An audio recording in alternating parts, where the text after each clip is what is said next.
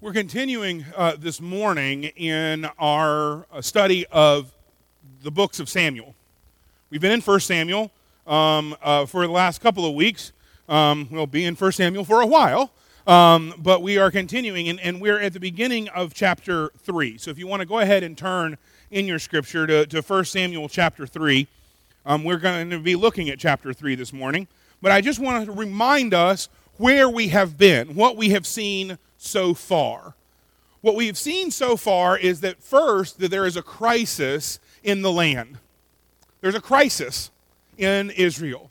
It's a crisis of leadership. It's a crisis of morality. It's a crisis of spirituality. What we also saw is that there was a crisis in one particular family in Israel, the family of Elkanah. Namely, that his wife Hannah was without a child. And so we saw Hannah come before God and pour her heart out to God. To be so open and honest and vulnerable with God that Eli, the chief priest, saw her and assumed that she was drunk.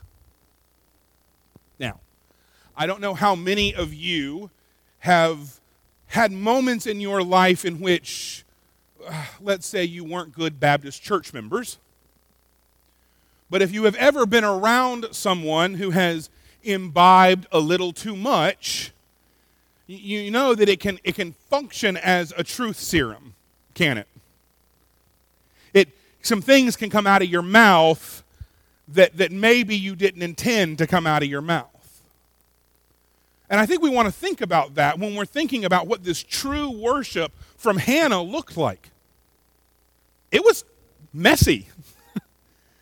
I mean, it was a little over the top, but Scripture holds it up as honest and sincere, and that God responds to it. And so we see that God responds to Hannah's prayer, that God addresses the crisis in this family, and as we're going to begin to see today, and addressing the crisis in this family begins to address the crisis in the nation. Last week we saw in a little bit more detail what some of that crisis in the nation was. That Eli's sons in particular, his two sons, were, well, they weren't good guys. They were abusive. They used their position of power to get for themselves, not to serve. They used the threat of physical violence to push people around. They used the women of God's temple as if they were pagan temple prostitutes. These are not good guys. And we saw what God said to Eli, that they would be judged, and that the day would come in which both of his sons would die on the same day. And so what we're going to see today, as we turn from this sort of prelude to Samuel, and as the story really begins to focus in on the prophet Samuel, we see how these two crises, the crises of the nation and the crises of the family, end up having one resolution: the calling of the prophet Samuel. So we are in 1 Samuel chapter 3. Will you stand with me as we read God's word together? And I will say this: we're going to read the entirety of the chapter. So if you need to take a seat at some point, that's okay. I understand that it's a little long. The boy Samuel served the Lord in Eli's presence. In those days, the word of the Lord was rare, and prophetic visions were not widespread. One day, Eli, whose eyesight was failing, was lying in his usual place. Before the lamp of God had gone out, Samuel was lying down in the temple of the Lord where the ark of God was located. Then the Lord called to Samuel, and he answered, "Here I am." He ran to Eli and said, "Here I am, you called me." "I didn't call," Eli replied. "Go back and lie down." So he went and lay down. Once again, the Lord called, "Samuel." Samuel got up, went to Eli, and said, "Here I am, you called me." "I did not call you, my son," he replied. "Go back and lie down." Now Samuel did not yet know the Lord, because the word of the Lord had not yet been revealed to him. Once again, for the third time, the Lord called Samuel. He got up, went to Eli, and said, "Here I am, you called me." Then Eli understood that the Lord was calling the boy. He told Samuel, "Go and lie down. If he calls you, say, 'Speak, Lord, for your servant is listening.'" So Samuel went and lay down in his place. Then the Lord came and stood there and called as before, "Samuel, Samuel." Samuel responded, "Speak, for your servant is listening." The Lord said to Samuel, "I am about to do something in Israel that everyone who hears about it will shudder. On that day, I will carry out against Eli everything I said about his family from beginning to end. I told him that I am going to judge his family forever because of the iniquity he knows about. His sons are cursing God, and he has not stopped them. Therefore, I have sworn to Eli's family, the iniquity of Eli's family will never be wiped out by either sacrifice or offering." Samuel lay down until the morning. Then he opened the doors of the Lord's house. He was afraid to tell Eli the vision. But Eli called him and said, "Samuel, my son." "Here I am," answered Samuel. "What was the message he gave you?" Eli asked. "Don't hide it from me. May God punish you, and do so severely if you hide anything from me that he told you." So Samuel told him everything, and did not hide anything from him. Eli responded, "He is the Lord. Let him do what he thinks is good." Samuel grew, and the Lord was with him, and he fulfilled everything Samuel prophesied. All of Israel, from Dan to Beersheba, knew that Samuel was a confirmed prophet of the Lord. The Lord continued to appear in Shiloh, because there he revealed himself to Samuel by his word. And Samuel's words came to all Israel. This is the word of God. Read it, believe it, and live it. Let's pray. Dear gracious God, dear holy God, you search us out, and you know us better than we know ourselves.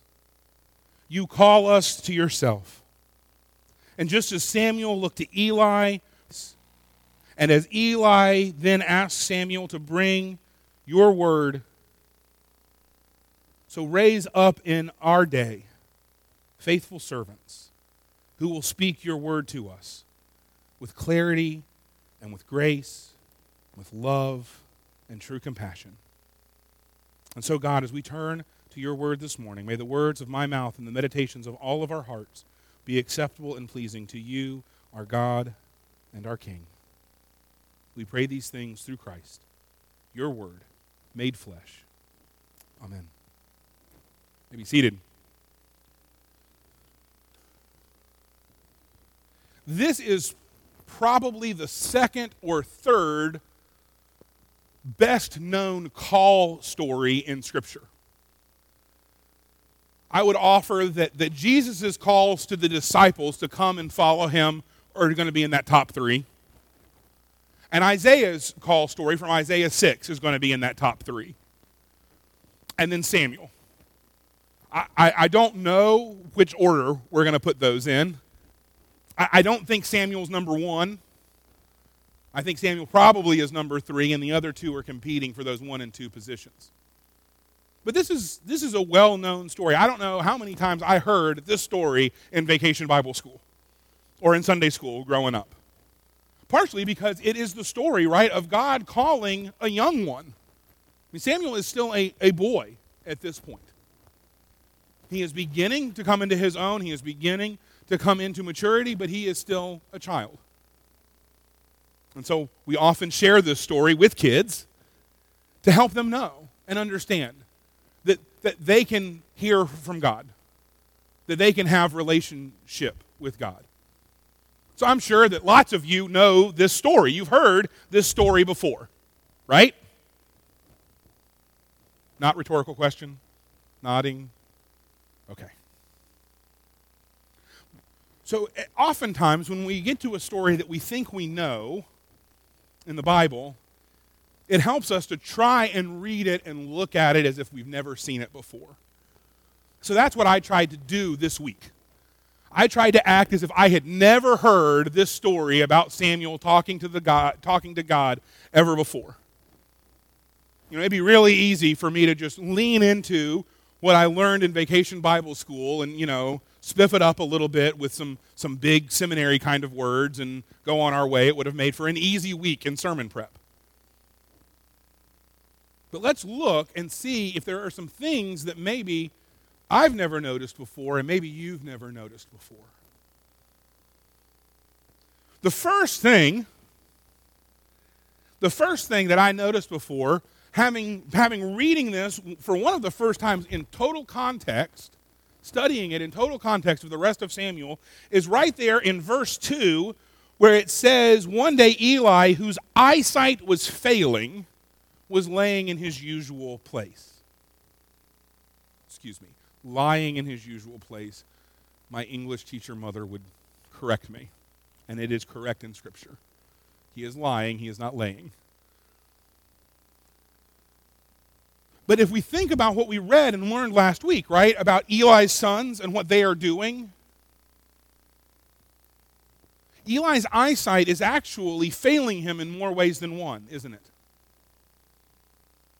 Eli's physical eyesight is failing him. I think that is intended to be the implication here, that his physical eyesight is failing him. I know some of you, as I do, many of you wear these. Some of you, I know, like me, have a diagnosis of macular degeneration. The day may come in which my eyesight, physical eyesight, fails me. I'll be honest with you. For me personally, there are few things that terrify me more.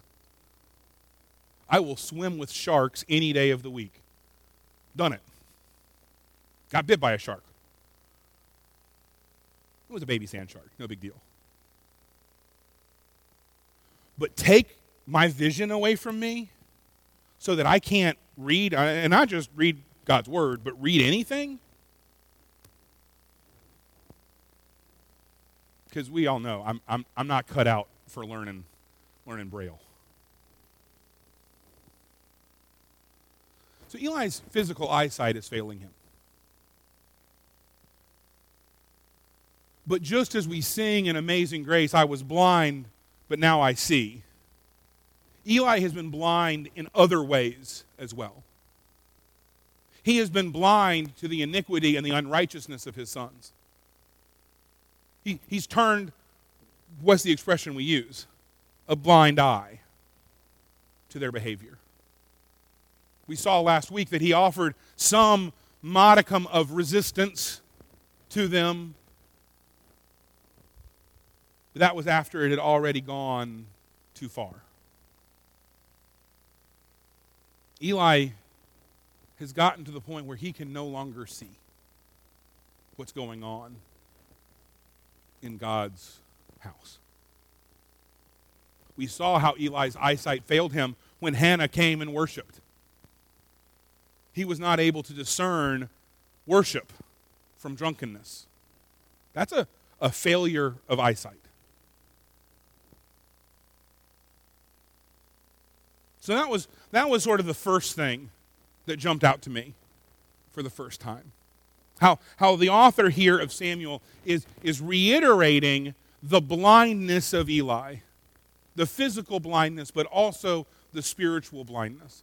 That the crisis in the land has come about because of the failure of Eli's eyesight. The crisis inside the temple has come about because of the failure of Eli's eyesight.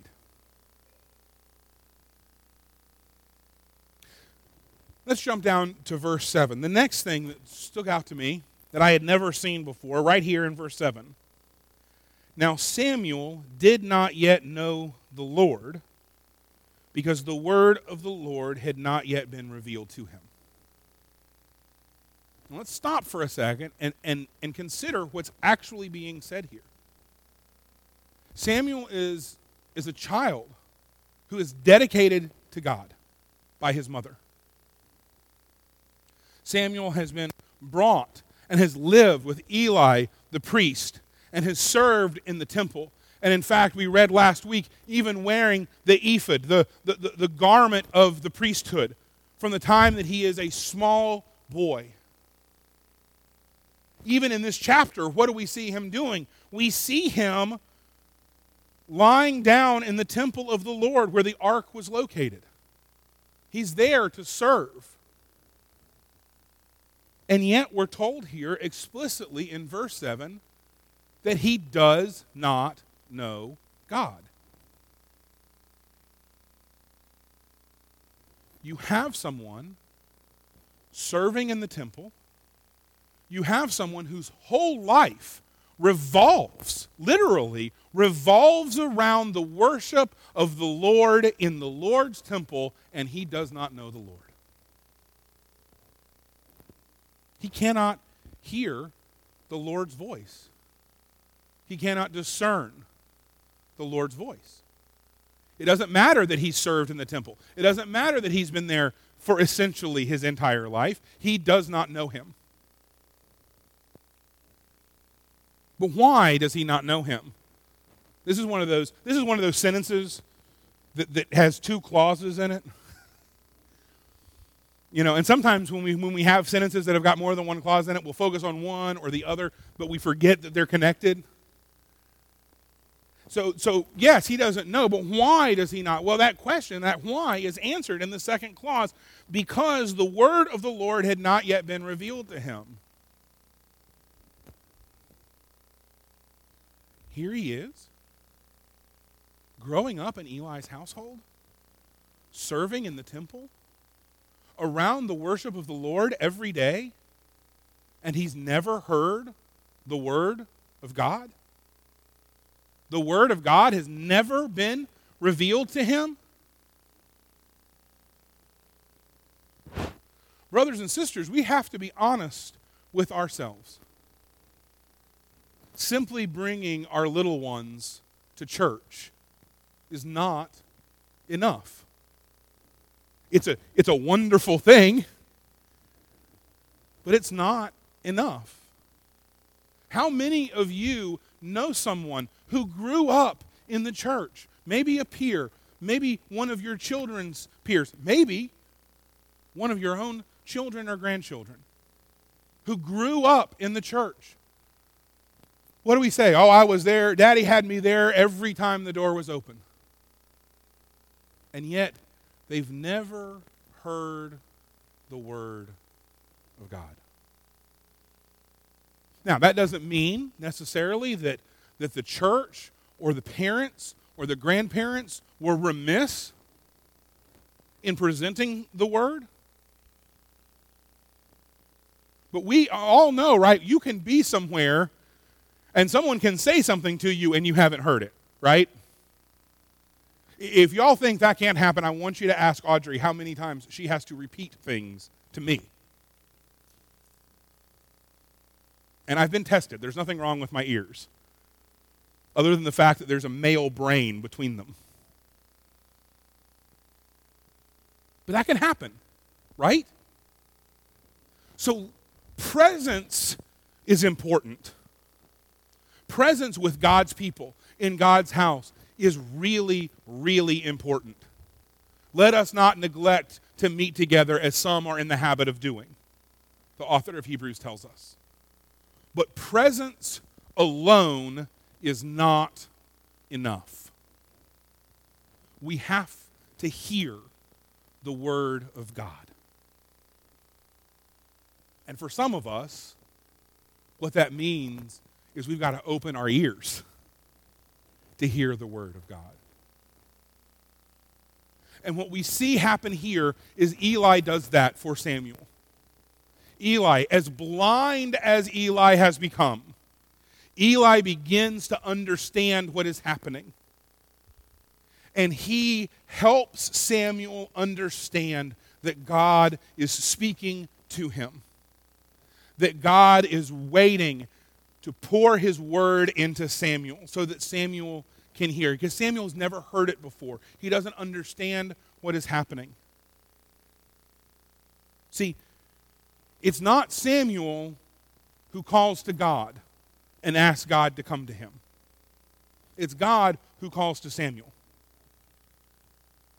But Samuel needed someone to come alongside him and help him understand who it was that he was hearing. Because if you don't know the voice of the shepherd, it doesn't matter how much he yells and calls for you. Until you understand that it's the voice of the shepherd, you will continue to wander.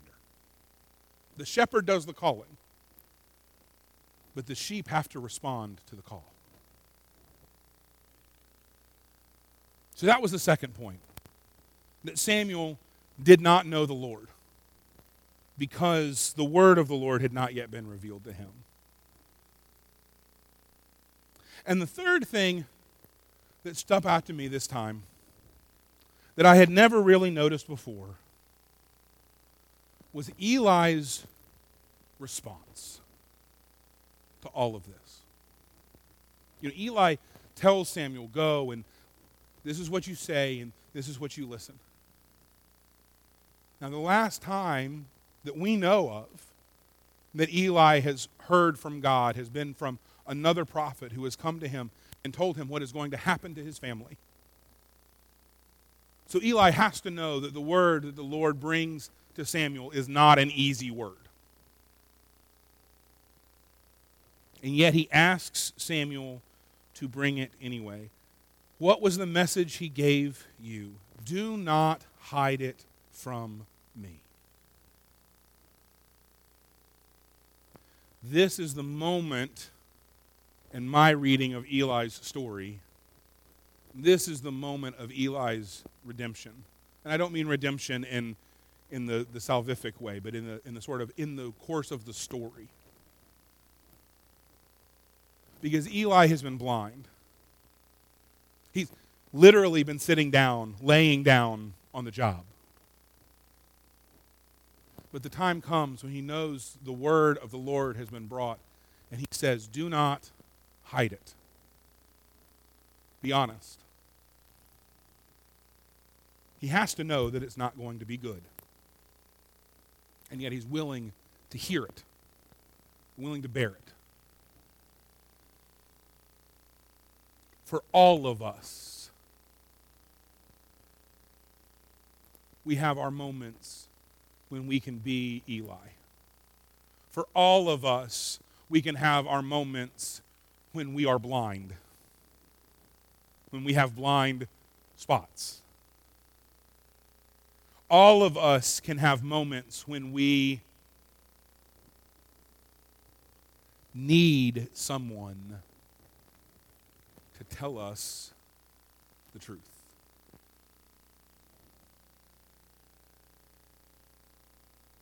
That's part of what this is about. One of the reasons that we should not neglect to gather together, as some are in the habit of doing, is because our brothers and sisters in Christ, especially those who are in covenant community with us in the local congregation, are the people that God has placed in our lives to speak hard truths to us. At its root, this is what the Bible is talking about when the Bible talks about church discipline. The church coming together and approaching a brother and sister, not in condemnation, not in I'm better than you, but in love, to speak a hard truth so that we can repair relationship with God through Christ.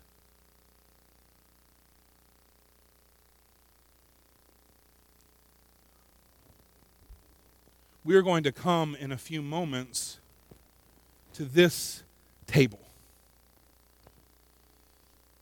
We're going to share a meal together. We're going to literally break bread together. It is not without meaning that one of the ordinances the Lord gave us was a meal. I'm sure many of you grew up in families where maybe not every day, but at least a lot of the time, that time around the table was the time that you loved each other and spoke to each other and spent time with how was your day, what's going on. And it may be been the time when you heard hard truths spoken in love from your parents. Or maybe from a sibling.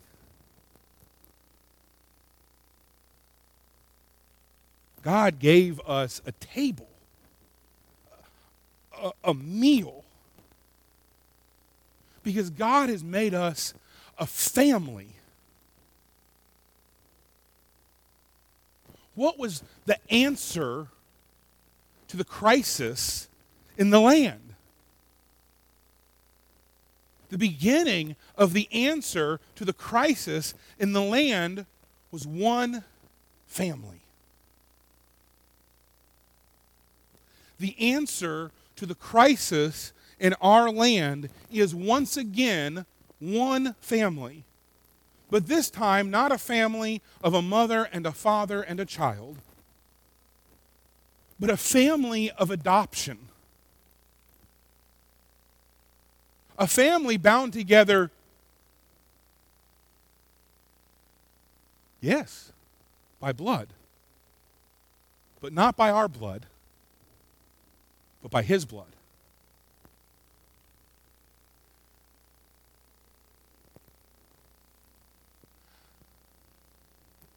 I'm not going to get into stuff, but you may or may not know that the second half of this week, there's been some turmoil in our congregation. And for any role that I have played in that turmoil, I offer an apology to you. It would never in a million years be my intention to cause turmoil in our congregation. But I'm going to tell you this. Last night, our deacons met. And it was a hard meeting. And I had some hard truths spoken to me. And I heard them. And I'm listening to them. On the other side, I think we spoke some hard truths all around in that meeting. And I'm here to tell you, it's the best deacons meeting we have had since I have been here. Not because it was easy, not because we left all smiley and giggly, but because for the first time we owned some things. We owned the fact that there are divisions in our congregation.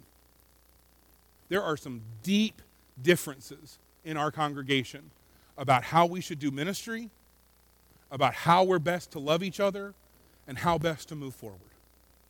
And brothers and sisters, that's okay that there are those divisions.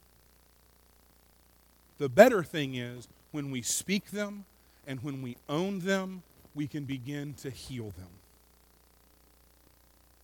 A little over 10 years ago, this congregation was thrown into some really bad turmoil.